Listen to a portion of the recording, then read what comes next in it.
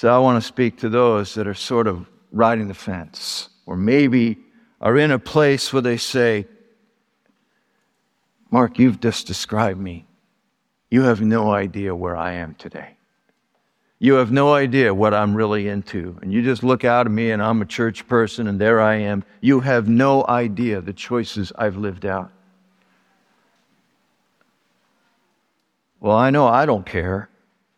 And I know 100 times more the Lord doesn't care. He doesn't say to you, okay, now we're going to start from here. And if you start moving back, or